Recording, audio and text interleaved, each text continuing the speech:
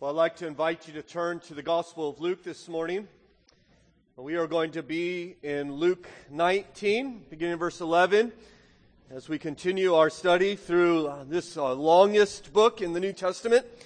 And it is, of course, a great delight and food for our souls, and I trust it will be so today. Luke 19, verse 11, we're going to consider a wonderful and powerful parable that our Lord has taught us, and we will be working through this parable verse by verse. And so I would invite you to have a copy of God's Word open. You'll find that on page 878 in the Pew Bible, if you would like to use that. And I think it will help you to understand what God is teaching us if you have a copy of His Word open throughout this message. So, Luke 19, verse 11. Hear now the Word of God.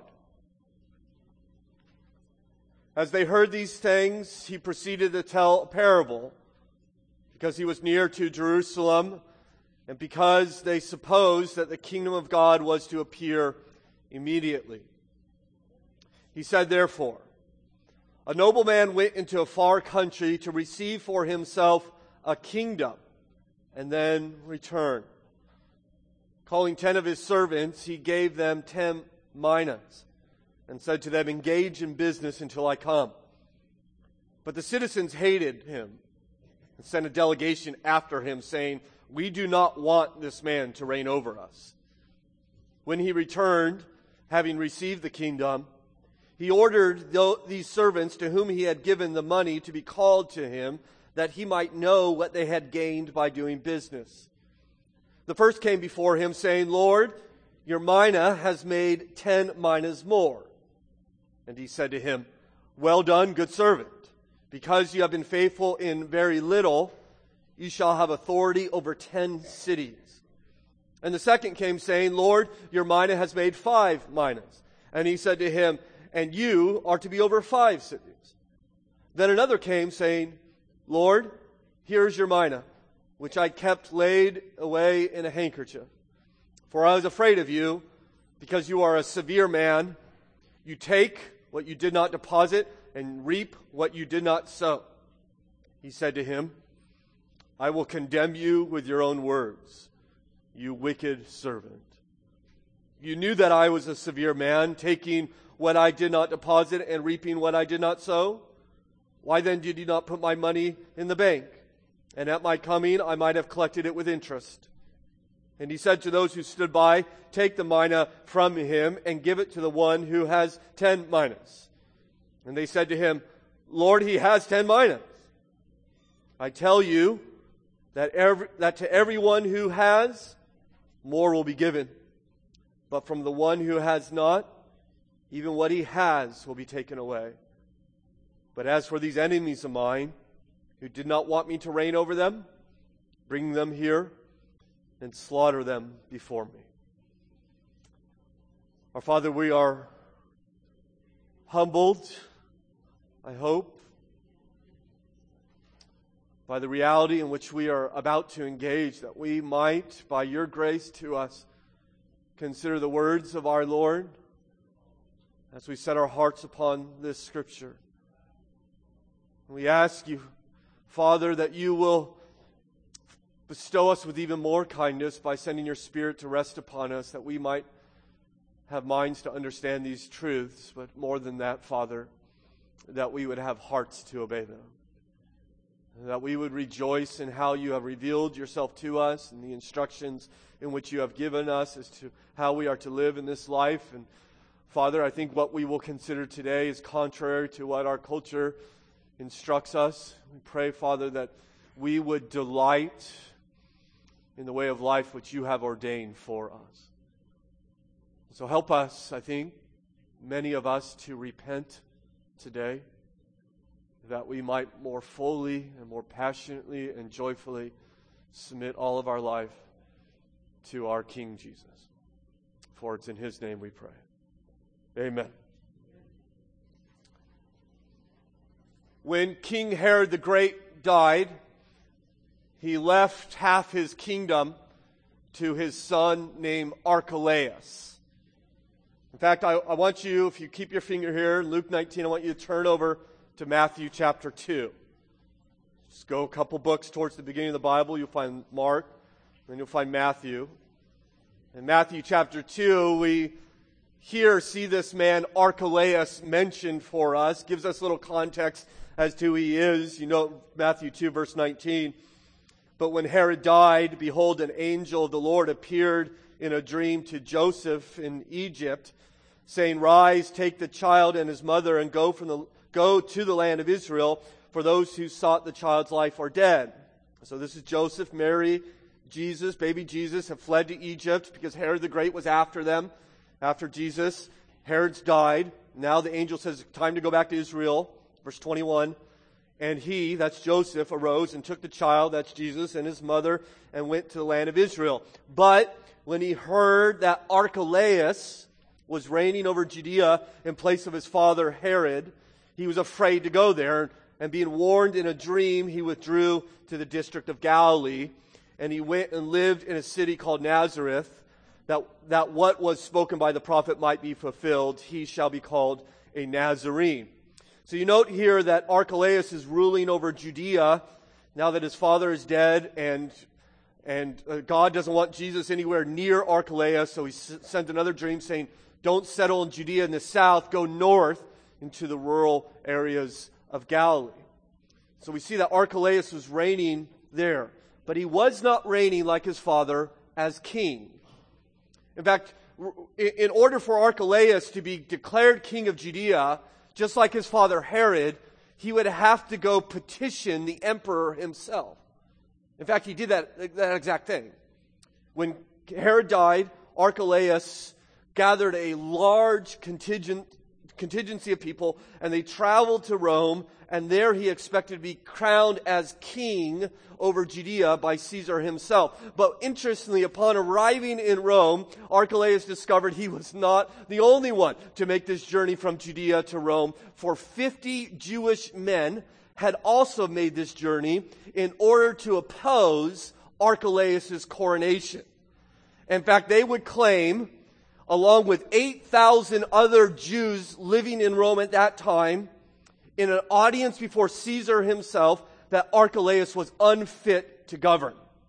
And in particular, they would explain that during the Passover, Archelaus had slaughtered 3,000 worshipers, throwing their dead bodies into the temple, and they said, this man can't rule over us. And they appealed to the emperor to withhold the kingly crown from this madman.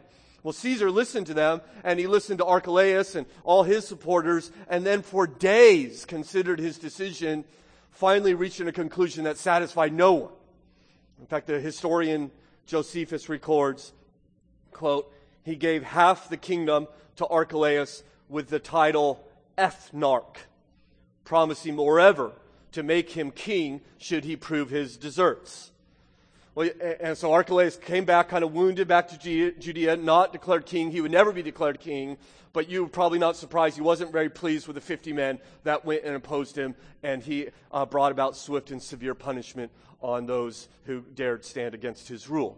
Now, it's with this history in their mind that Jesus tells a story of a nobleman who goes away in order to receive a kingdom.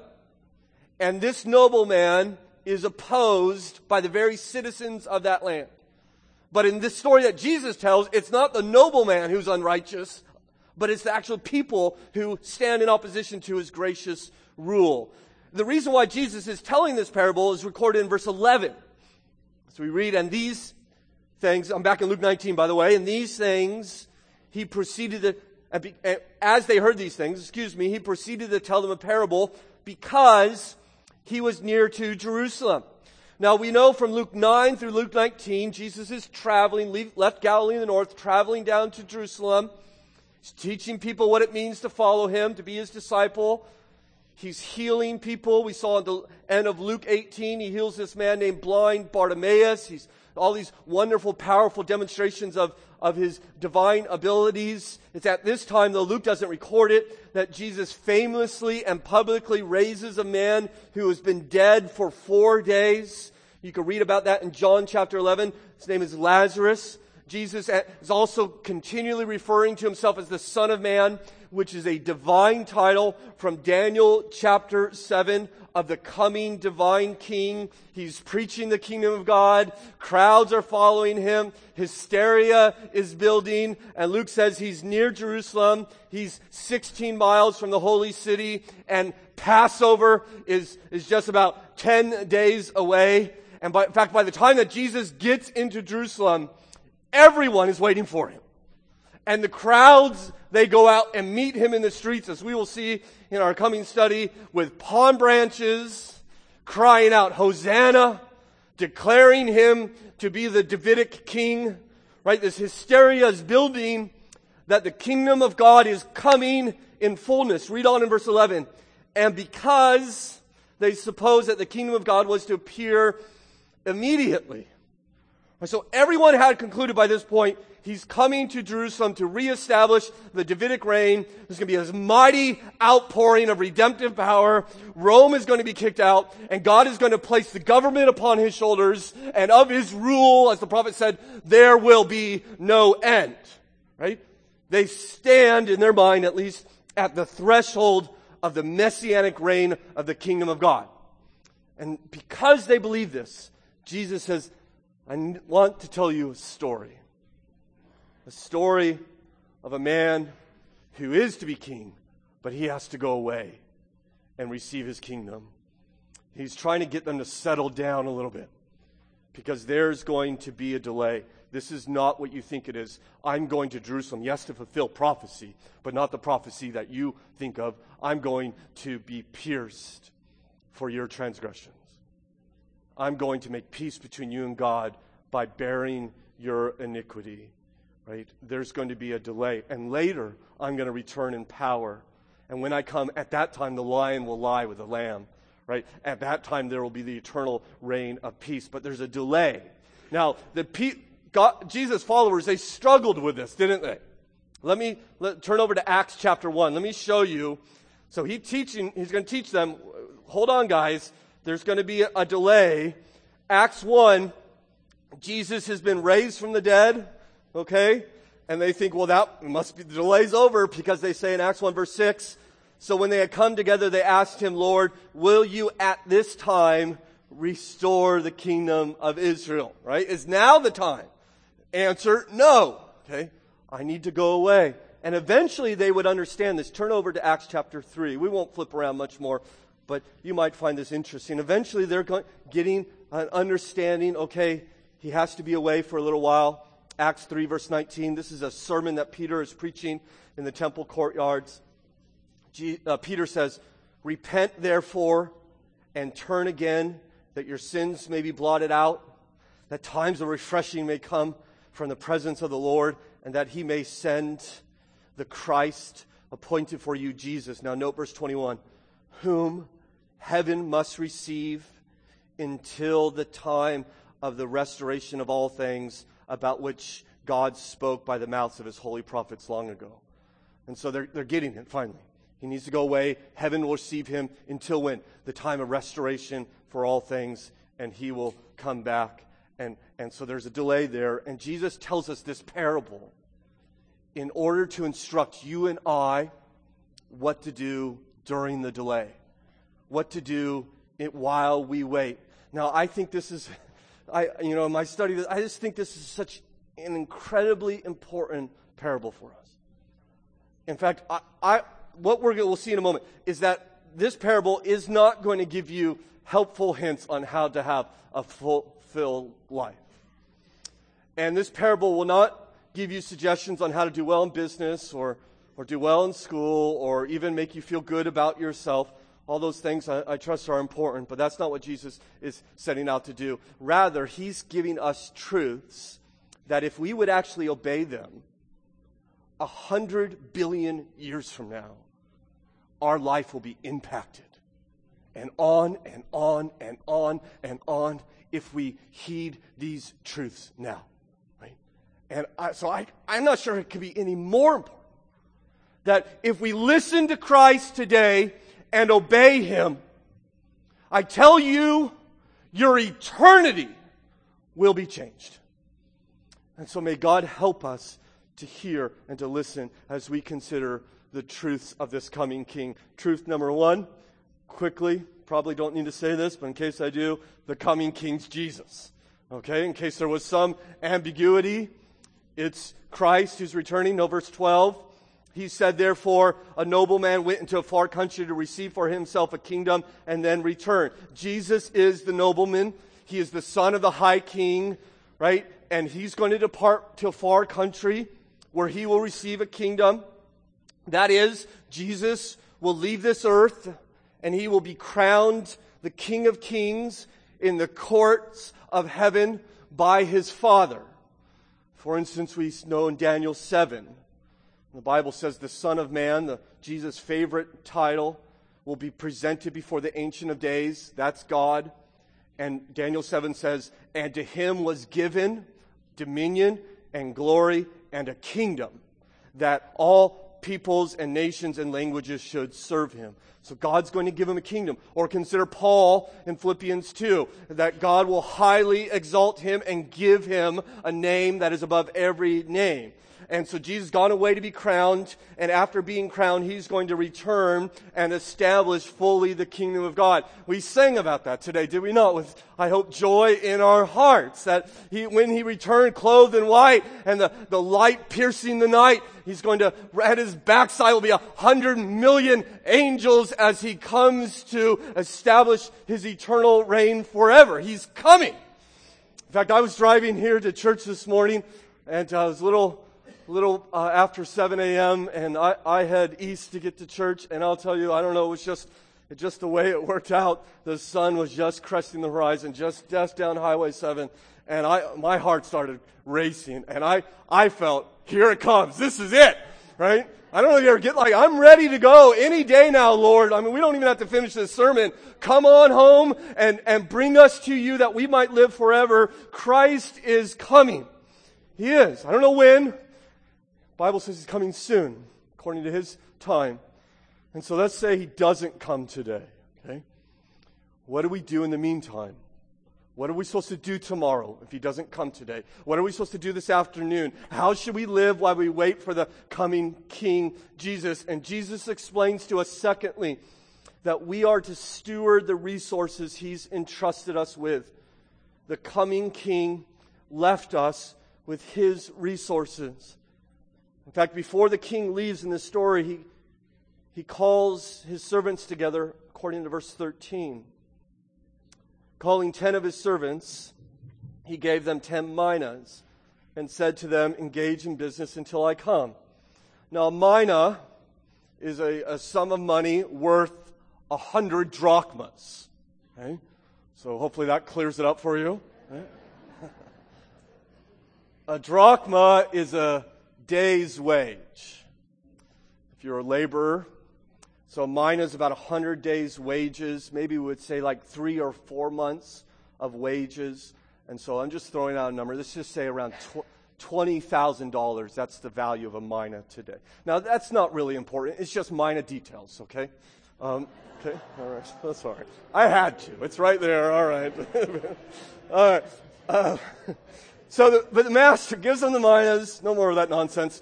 There's very clear expectations on the servants. He says to them, verse 13, engage in business, right? In other words, expand my money, multiply it, invest it, use it, right? Build my estate, build my wealth. It gives them this money. Now, here's the question. Whose money is it?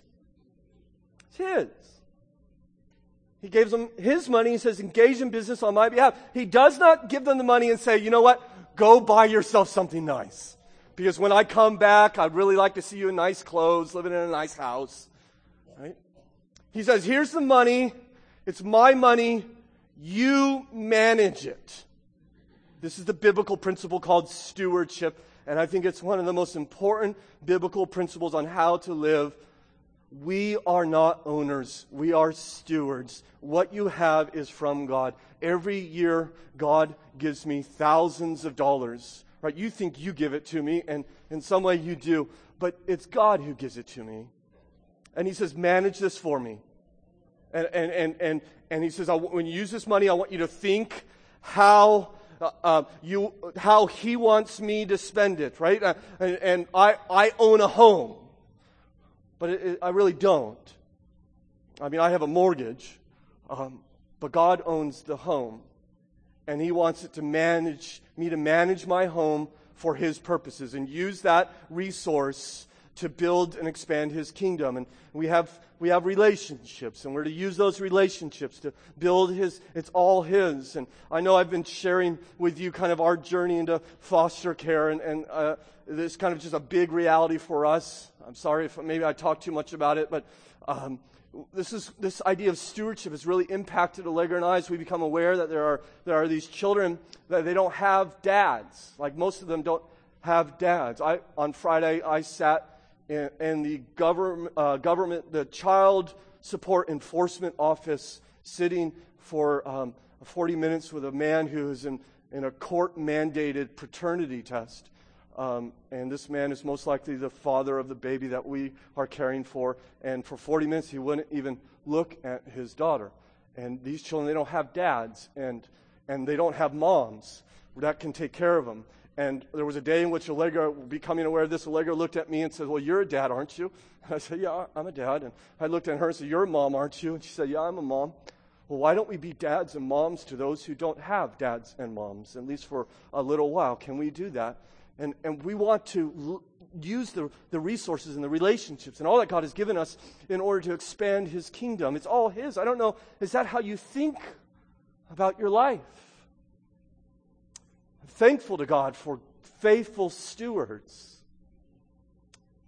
As I share with you often, I was 17 years old when I walked into a church in Fountain Valley, California.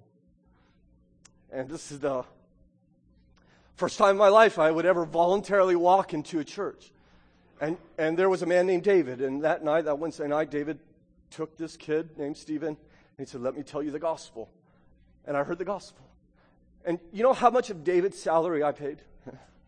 $0. And I started worshiping in a church building. And you know how much of that church building I paid for? Nothing. And I sat in a pew every Sunday. And you know how many pews I bought? None of them. And I went to classes that were organized by other people, and I got involved in ministry that other people were leading, right? And my eternity was changed. Forever, and not just me, my girlfriend named Allegra became my wife, and my parents became Christians, and my brothers became Christians, and their wives became Christians, and her brother became a Christian, and her mom became a Christian, and God began to change our lives forever because He had faithful stewards who give and serve and, if you use the language of this parable, engage in business in order to expand the kingdom of our God. I showed up and have been blessed because people are generous. Now, this is not just about money. Now, we talk stewardship. This is your job. Please understand that the job that you have, God's giving you that job, and He says, "Okay, I want you to work for me. I want you to love others. I want you to bring me honor." We're gifted. All of us are gifted. Are you using your gifts to serve other people like the Scripture clearly teaches us? We all have the gospel. We're entrusted with that. Are we faithfully sharing the truths in which God has given us? Right? Taking risks to tell other people about Jesus, because we're not supposed to have safe little lives where we hide the truth so we don't get in trouble or don't get in awkward situations. We have families that God has given. Are we parenting our children and our grandchildren in order to help them advance in a worldly way? Or are we parenting them in such a way that they understand that they are stewards too, and that their goal in life is to serve the King? Jesus is gone, but He's coming back. And in the meantime, He expects us, His servants, to use what He's entrusted us with. In fact, this is the whole reason for the delay. Why is He delaying? Because He wants the kingdom to abound. He wants more people to come into His kingdom. You, brothers and sisters in Christ, you are a servant of the King of Kings. You do not exist in this life to maximize your comfort, maximize your ease, maximize your convenience. You exist for God's purposes. And everything you have exists for God's purposes. And so what I want to do just at this point, we're going to pause the sermon if we can, and we're going to have a little time of invitation right here in the middle of this message. And I want us all we're just going to pray quietly just for a moment. By the way, I'm stealing this idea from another pastor that blessed me with it. And I want you to silently in your own heart to acknowledge these truths to God. I want you quietly, just for a moment, thank God for your job and to ask Him to help you use it for His kingdom purposes. Will you pray, all of us with heads bowed and eyes closed? Let's pray to our Lord and acknowledge it's His job. He's given it to us. Help us to use it for His kingdom.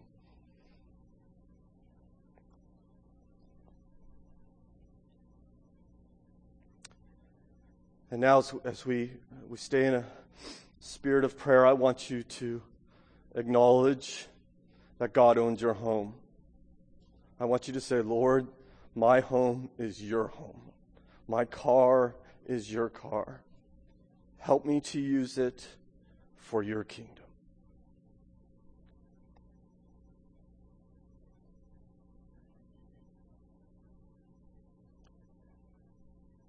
And now I want you to thank God for all the money you have.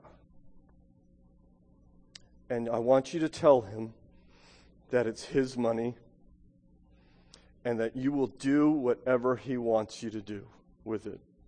You say, please direct me to use your money. You tell them that now.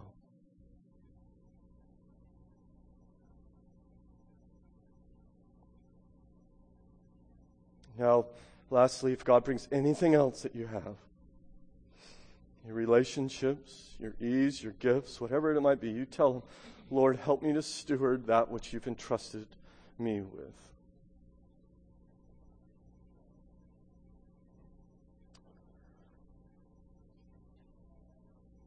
Lord Jesus, everything we have is given from you. It's yours. Help us to be faithful in our use of it. We pray in your name. Amen. Some people hate this way of thinking. Maybe you're uncomfortable with this. Maybe you couldn't pray some of that. Some people don't like this. In fact, Jesus said as much as we see in verse 14. But his citizens hated him, and he sent a delegation after him saying, we do not want this man to reign over us. So as he goes to be crowned king, the citizens, now these are not the servants. There's two groups. You got servants, they each receive the mina. And then you have citizens, and the citizens don't want him to be king. Just like the 50 Jewish men who opposed Archelaus. Right? In fact, many Jews would oppose Jesus, would they not? We have no king but Caesar, they would say to Pilate. They opposed King Jesus. And it's just not the Jews of his day, it's people today, right? There are those people who oppose Jesus. There are those people who hate Jesus, right? And do not want him to be king. You've encountered people like that. They will say things to you like, if Jesus only accepts those who have faith in him, then I don't want any part of him, right? You've heard that.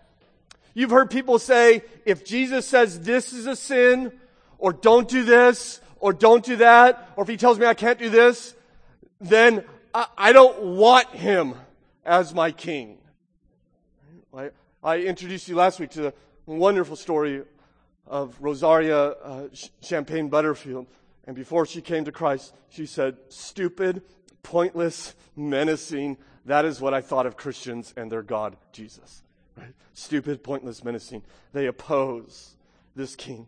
Right? So there'll be people who oppose this king. But here's the reality.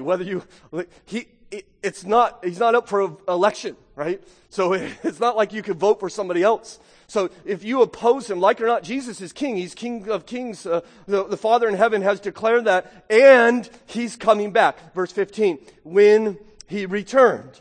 So the coming king is coming, is returning. And when he comes, this is extraordinary to me, he intends not just to save his servants, but to reward them. The coming king will reward. Verse 15, when he returned, having received the kingdom, he ordered these servants to whom he had given the money to be called to him, that he might know what they had gained by doing business. So Jesus is returning with the authority given to him by the Father. And when he comes, Christian, listen, he intends to call his servants to himself and settle accounts. He says, okay, what did you do with what I gave you? 2 Corinthians 5:10.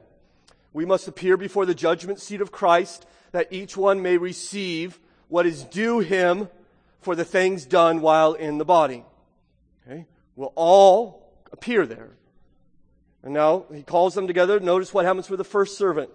This is the kind of guy you want to be. The first came before him saying, Lord, your mina has made 10 minas more. So his return is 1,000%. Right? So King Jesus says, okay, how did it go? And he says, well, I took your 20 grand and I've turned it into $200,000. Now, we're not told how he did this. It's easy to imagine he was working hard and taking risks and expending himself and trying his best to multiply this investment. And the reason why is not because he gets it. It's not because he's working on commission, right? It's not his money. It's not his profit. He's simply doing it because he loves the king. And I want to be faithful to my king. And I don't know if you can imagine what joy and excitement must be in his heart when he's called before this judgment seat and says, Lord, this is what I've done with what you have given me. I like how one imagined the scene saying the man's eyes are sparkling. He is bubbling over with enthusiasm and is thoroughly thrilled and, as it were, invites his master to start counting. Look what I've done with my life. Are you serving the master in this way? Out of a love for him, out of a joy, out of the idea that one day you get to present to him what you have done, your labors on his behalf. Sometimes, and I know it, I experience it, and I know you do too, sometimes in our service we're just beat down, aren't we? Worn out.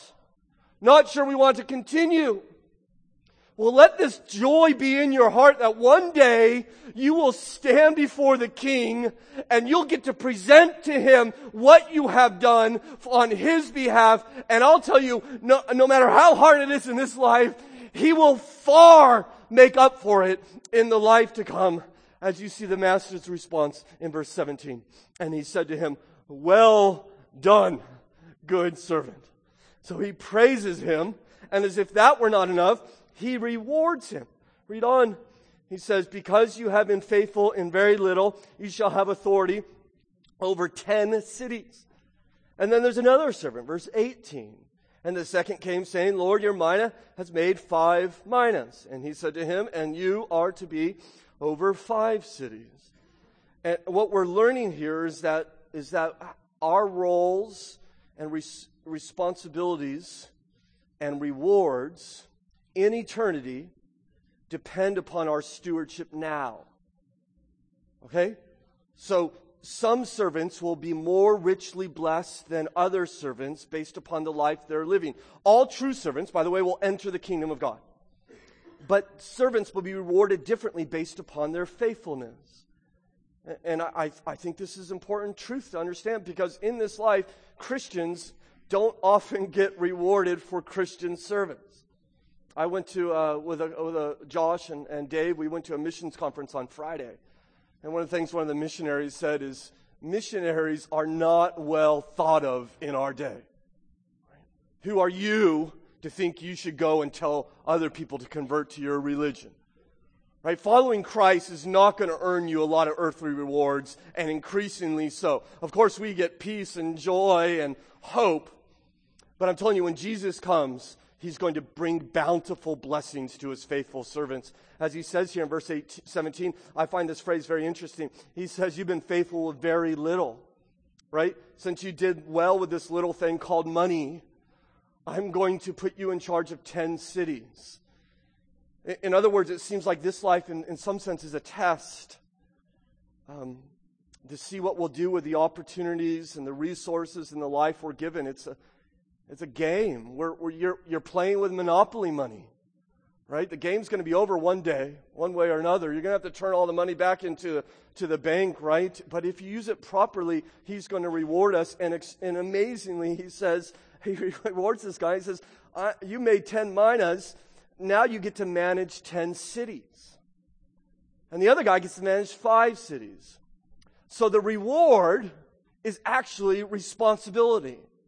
That you're faithful when you prove yourself with a little, and since you've taken that responsibility over little, well, here's more responsibility. And what he's saying is we don't start with big things, we start with little things, and we're faithful in the little responsibilities, and then he'll give us more responsibilities. I love how Hudson Taylor, the great pioneering missionary, said, a little thing is a little thing, okay?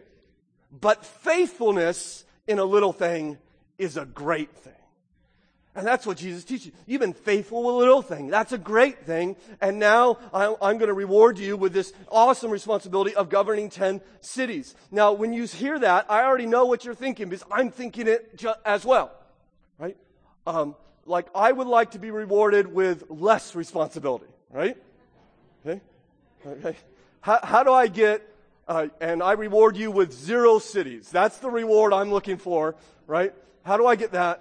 Please, I have enough authority now and responsibility. I would like to take a break. Now, that's in your heart, isn't it? It's in my heart. Let me give you 3 truths to get that out of your heart. 1, we are made to work. And you go on vacation, don't you? And most of you are happy. It's like, okay, I like vacation, but I'm ready for it to be over. I want to get back to being productive. We're made to be productive. That's the image of God in us. God's a worker.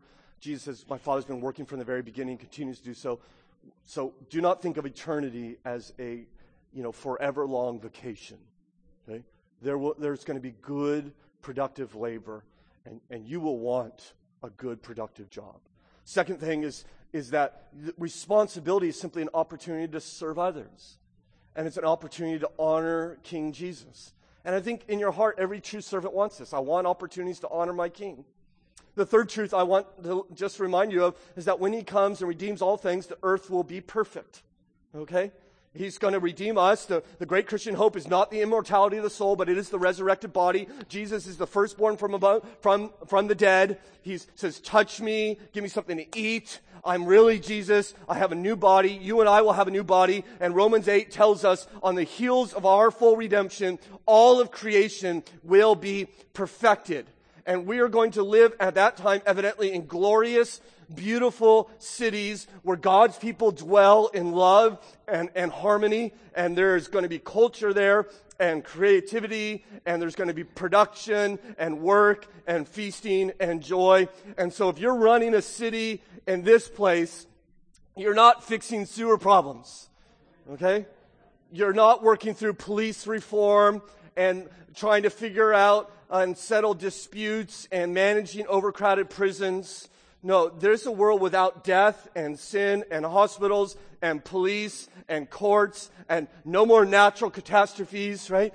No more elections, no more political parties, right? If you're mayor, there won't be an R next to your name. There won't be a D there'll be a J next to your name, right? It will be a one-party system forever. We're all in the Jesus party. And Jesus says to these men, here's 10 cities to love and to serve and to help these people for my glory. Right? It's the creation mandate. Exercise dominion. My friends, you're going to want a good work to do forever. And Jesus comes to reward good stewards. You're faithful a little, I'll reward you with a lot. Right? And this is what the Lord is teaching us, that we are to take the opportunities we have now. You don't live for yourself. We're not here to check the boxes. We're here to take risks to spread his kingdom. The missionary Jim Elliot said, he is no fool who gives up what he cannot keep in order to gain what he cannot lose. I tell you on the authority of God's word this morning, if you sacrifice for King Jesus, you will not be disappointed. All your sacrifice, all of it. Put this in your heart when it gets hard. All your sacrifice in this life will be worth it when we hear from our King. Well done. Well done. King Jesus will say that to you. Does that not warm your heart? King Jesus is going to ask you one day, what did you do with the life I gave you? Live to prepare for that conversation. Because it's not going to go well for everyone. As we see fourth and last, the coming king will punish. There's a third servant, isn't there? We see him in verse 20. Then another came, saying, Lord, here is your mina, which I kept laid away in a handkerchief. So in defiance to the Lord's commands, he wraps his mina in a hanky, stuffs it under his mattress until the king returns. Instead of using the resources for use, he refuses to use the gifts in which God has given him. And he says, okay, you're back. Here's your 20 grand back. Why did he hide it? Verse 21 tells us, for I was afraid of you because you are a severe man. You take what you did not deposit and you reap what you do not sow. In other words, it's not my fault. It's your fault. You're severe. The real issue is not that I'm lazy, the servant says. The real issue is, King, you're evil. You take from people what's not yours. And you are harsh. And I tell you, this will be a common excuse in this day. People will make excuses. I didn't steward faithfully what you entrusted me with, right? Because I was too busy. I had too much going on, right? I didn't have enough. You didn't give me enough in order to actually use some for you. I mean, I think Christ is going to come back and he's going to say, what did you do with what I gave you? And there are some people who are going to say, well, I spent it all on myself. In fact, I spent more than I had, and now I'm in debt, right? And so here's the bill, Lord. Right? Jesus said, I gave you, and I gave you, and you just wanted more and more and more to spend on yourself. And some are going to use the same excuse as this master. God is a harsh taskmaster. God only makes demands. He never gives. I don't want to work for him. I don't want to serve him. He's never doing anything for me except for the fact that he made you and he lets you live on his world and he feeds you and he lets you breathe his air and he loves you more than you could ever imagine. This man's accusation in verse 21 is blasphemy. It's slander. The king has already proved it to be untrue with how he has treated the previous two servants. I find his response extraordinary. In verse 22, he said to him, I will condemn you with your own words, you wicked servant. You knew that I was a severe man, taking what I did not deposit and reaping what I did not sow?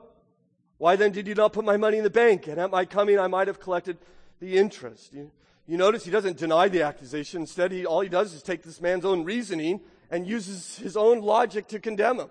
If you truly believe that about me, you would have at least if you thought I was severe and harsh, you would have at least put it in the bank and collected interest. Right? This servant is either lying or he's stupid. He's either irrational or he's making excuses to justify his disobedience. I think the real reason he didn't multiply the mina because it's hard. It requires work. It's challenging. And instead of expending his energy to build the master's estate, he decides to enjoy the comforts of his master's home and the food of his master's table and the bed, sleep in the master's bed. Just going to live off all the master's world and do nothing for the master's honor. And therefore, I think the master comes to him. And it's shocking to me what he refers to him. He calls him wicked. See, the real issue is not that I'm hard. The real issue is not that you're afraid. The real issue is that you're wicked. Now, this is shocking because he doesn't squander the money. You notice that. He returns the money. This is kind of the safe middle path. It's not surprising that the faithful get rewarded, right? And we'll see in a moment his enemies are going to get judged. I don't think that's surprising. What's surprising is that the safe middle path where you just kind of don't do anything bad, but you ignore the stewardship is deemed by the Lord as wicked. He's condemned. According to verse 22, is it? Not because of what he did, but because of what he refused to do. There's two ways to oppose Jesus. You could be his enemy, actively oppose him, or you could even be his servant, at least in name only, and passively oppose him. I mean, who is this man? Who does he represent? Well, my friends, I think he represents those who claim to be Christ's. I think he represents those who are associated with the Christian community and yet don't live for the King. And therefore, if you're here this morning, which you are, of course, you are in danger of being a third servant. So the question I think this parable asks is, what are you doing with your life and the resources he's entrusted with you with? You say, well, I'm not giving any of it to anyone. I'm just spending it on myself. Well, you're just wrapping it in a handkerchief. You say, I'm not serving in any meaningful way. And well, I'm telling you, you're wrapping it in a handkerchief. And you say, oh, I'm not sharing. I'm not telling anybody what I believe. Well, you're just wrapping it in a handkerchief. You say, I'm not using my job for King Jesus or the gifts in which he's given me. You're just wrapping it in a handkerchief. And you may say, well, I'm not doing a bad thing. I'm not yelling at my kids. I'm faithful to my spouse. Here, Lord, here's your mina. No harm, no foul. I'm just going to give it back to you. I didn't want it to begin with. And I'm telling you, if that's your attitude, you're wrapping it in a hanky and you're putting it under the mattress. And Jesus says to people like that, you are wicked. Those are his words. If all you're doing is trying to avoid sin, it's not a question of what you're avoiding. One day you're going to stand before him. I'm telling you this. You're going to stand before the King of Kings, and he's going to say, what did you do with what I entrusted? And you do not want to say, well, I didn't do anything. As you see the result in verse 24. And he said to those who stood by, take the mina from him and give it to the one who has 10 minas. And they said to him, Lord, he has 10 minas. I tell you, that to everyone who has, more will be given, but from the one who has not, even what he has will be taken away. You see the objection there as he takes the mina from him. That's not fair. This guy already has 10. Why does he get more? But if you think about it, is that not what you would do? If you had someone managing your retirement account and maybe you gave them a sum of money and you check back in 10 years and say, well, how's the investment going? And they say, well, I put your money in my sock drawer. Right? Do you want it? Let me go get it for you. And what would you say? Well, that's great. Thanks. Right? Oh, keep up the good work. And you say, give me my money back. Right? In fact, I'm going to give it to the guy who got me 1,000% return. Right? He's going to give it to the guy who's actually going to multiply it. Take that mina from him. Give it to the man who's 10. So what's going on here? What's happening with this guy? And it's interesting. There's a great debate as to what is the eternal state of this third servant. And about half the people I read, half the commentaries and sermons said, okay, well, he's just a Christian who is saved, but is not rewarded in any way. Just kind of makes it in. And that many people believe that, and I assume you can believe that. I study this passage, and I can't come to that conclusion. After all, the Lord does call him wicked. The Lord does say, I will condemn you, verse 22. And I don't know how you believe Jesus loves me, Jesus died for me, which of course is essential for salvation, and at the same time think the Lord is severe and takes what doesn't belong to him. I don't know how you bring those together. In fact, when I think he says, take the mina, he's saying, you don't get to keep my blessings. I'm going to leave you with nothing that belongs to me. So everything beautiful, everything good, everything soul satisfying and joy producing, that belongs to King Jesus. Give it back to me. And the servant is left with what belongs to the servant, namely despair and anguish and anger. And there is, I think, a great warning here, not to confuse loving Jesus with believing a set of facts about Jesus. Those are not the same thing. And if you say, I believe the set of facts, but there is no love in your heart producing action in your life, that is not sufficient. If you truly rejoice in the facts, it will change you. Do not confuse faithfulness to Jesus with praying a sinner's prayer one day, or raising a hand, or walking an aisle, or signing a card, or whatever it is, or even being baptized. Right? That is not the same. We need to pray to him and be baptized. But that should, if it's genuine in our heart, lead to change in our life. This man called Jesus Master. He said to him, Lord, right? But his actions are proving otherwise. Jesus says to me, many will say to me on that day, Lord, Lord. Many who say that will not enter the kingdom of heaven. Why? Because they have not done the will of my Father. He'll tell another parable where he says there was a man who had 2 sons and he told them to go work in the vineyard. And one son said, okay, I'll go. And the other son says, no way, Dad, I'm not going. And then Jesus says later on, the one who said, I'm not going, changed his mind and went. And the one who said, yes, I'll go, did not go. And then Jesus asked the question, who does the will of my Father? It's, of course, the man who goes. It's the man who does. Loving God is not shown in your words alone. It's shown in your action. As Jesus teaches us here. In fact, there's one more verse in this parable, which is somewhat surprising, certainly startling. But as for these enemies of mine, verse 27, who did not want me to reign over them, bring them here and slaughter them before me. Now these are not the servants, these are the citizens. Remember verse 14? Jesus hasn't forgotten them. And so this is gentle Jesus, right? Who will never hurt anybody. Saying, you don't want me to be king? Then slaughter them in front of me. And some may hear that and they say, well, if that's the way this king is, I don't want him. And I would suggest to you that is totally illogical. That if that's the way the king is, what better reason for you to be reconciled to him? Right? What better reason for you to come to him?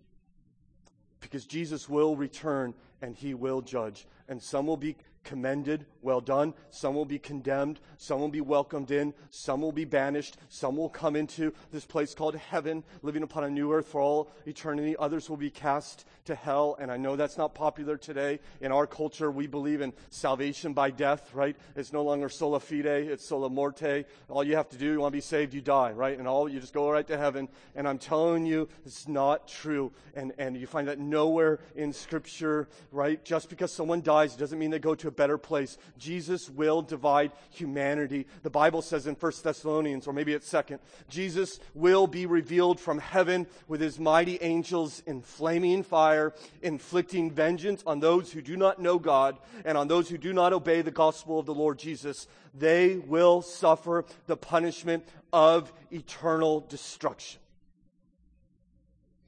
So what do we do during the Master's delay? If you're here this morning, you're not a Christian, I plead with you to consider that one day you're going to stand before this man, Jesus. Are you ready for that day? Are you ready to stand before God and give an account of your life? You say, well, how can I get ready? The Bible is very clear how you get ready. It is not by going out and doing a bunch of good things. It's simply by surrendering your life to Jesus. You bow your knee to this King and say, I submit. I believe you died on the cross out of your great love for me and your love for the Father to bear all the penalty of my sin upon yourself. You took my punishment upon yourself, and then 3 days later, you rose from the grave, and you are now King of Kings and Lord of Lords, and I surrender my life to you. You're my King. And once you do that, then what do? Then you start serving him. Loving our King means laboring for the kingdom.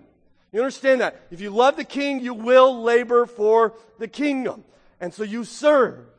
You serve with fervency. You shake off complacency. You start looking, where can I serve? How can I grow God's kingdom? What can I do for my King? You take risks. You risk your reputation by living for Jesus, and you risk relationships by diving deeper into people's lives, and you risk financial cushions by giving generously.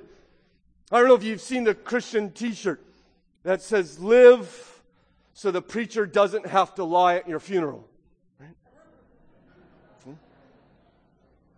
Now, just for clarity, I don't make it a habit of lying at funerals. Okay? But pour yourself into the kingdom today. Start today. Moms, take a couple minutes and read your child's favorite Bible story with them today.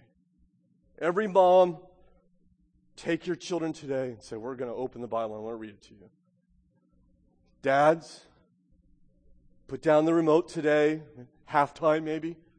Look over to your spouse and say, honey, let's pray together. Lead your family. So we're going to pray together. Take 5 minutes. Start today. I want to pray for you. Maybe you lay your hands upon her shoulders. Let me ask God's blessings on you. Single people, right? Start work in the nursery. Sign up. Right? Practice on other people's kids before you have your own. Okay? And at the same time, allow exhausted parents an opportunity to sit shoulder to shoulder every once in a while so they can worship God together. Bless them in that way. Invite your neighbor today. Find a neighbor. Say, hey, you want to come over for dinner sometime this week? So that you can talk to them about Christ. Start serving. Start giving.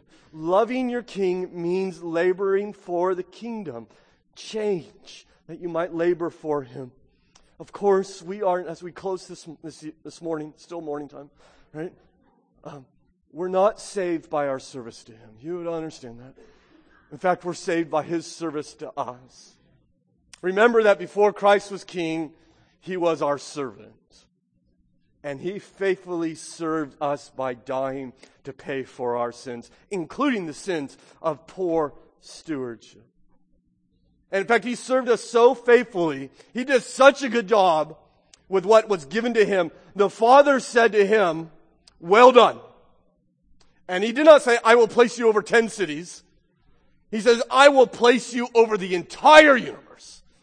As the Lord Jesus said, as resurrected from the grave, all authority in heaven and earth has been what? Given to me. He has it all. And therefore, friends, we don't serve Him to earn His approval, but we have it. And in fact, we would have no other master. And so what I'm trying to do today, and I think what Jesus is trying to do today, is not fill you with guilt. I mean, the last thing we should think is, yeah, I'm just the worst. Why don't I do what I'm supposed to do? I need to change. What's wrong with me? No, friends, stewardship is not like what we have to do. It's what we get to do. It's what we're stupid if we don't do. Right? He loves you more than anything you can imagine, and He'll reward you for what you have done. You and I ought to be floored by this privilege that I'll stand before the King of Kings, the ruler of the universe, who's a generous and loving King, and He delights, it is His delight to bless you. Why would you therefore live any other way? Our Father in heaven, we are so thankful for the goodness of Jesus. And I stand, and we, brothers and sisters, stand here where we are not saved by our stewardship. We're saved by Christ's. And He has so wonderfully and beautifully served us that I think it probably should be our delight to serve Him if you never acknowledged it at all. And yet in abounding grace and kindness, you say, I want to bless you. You delight to bless. And so I think everyone in this room, myself chief among them, Father, we can serve and change out of our love for you. And so help us. Help us to live in light of the truth that we all will stand before King Jesus one day, and He will ask us, what did you do with the life I gave you? Help us with joy. Prepare for that conversation. We pray in Christ's name. Amen.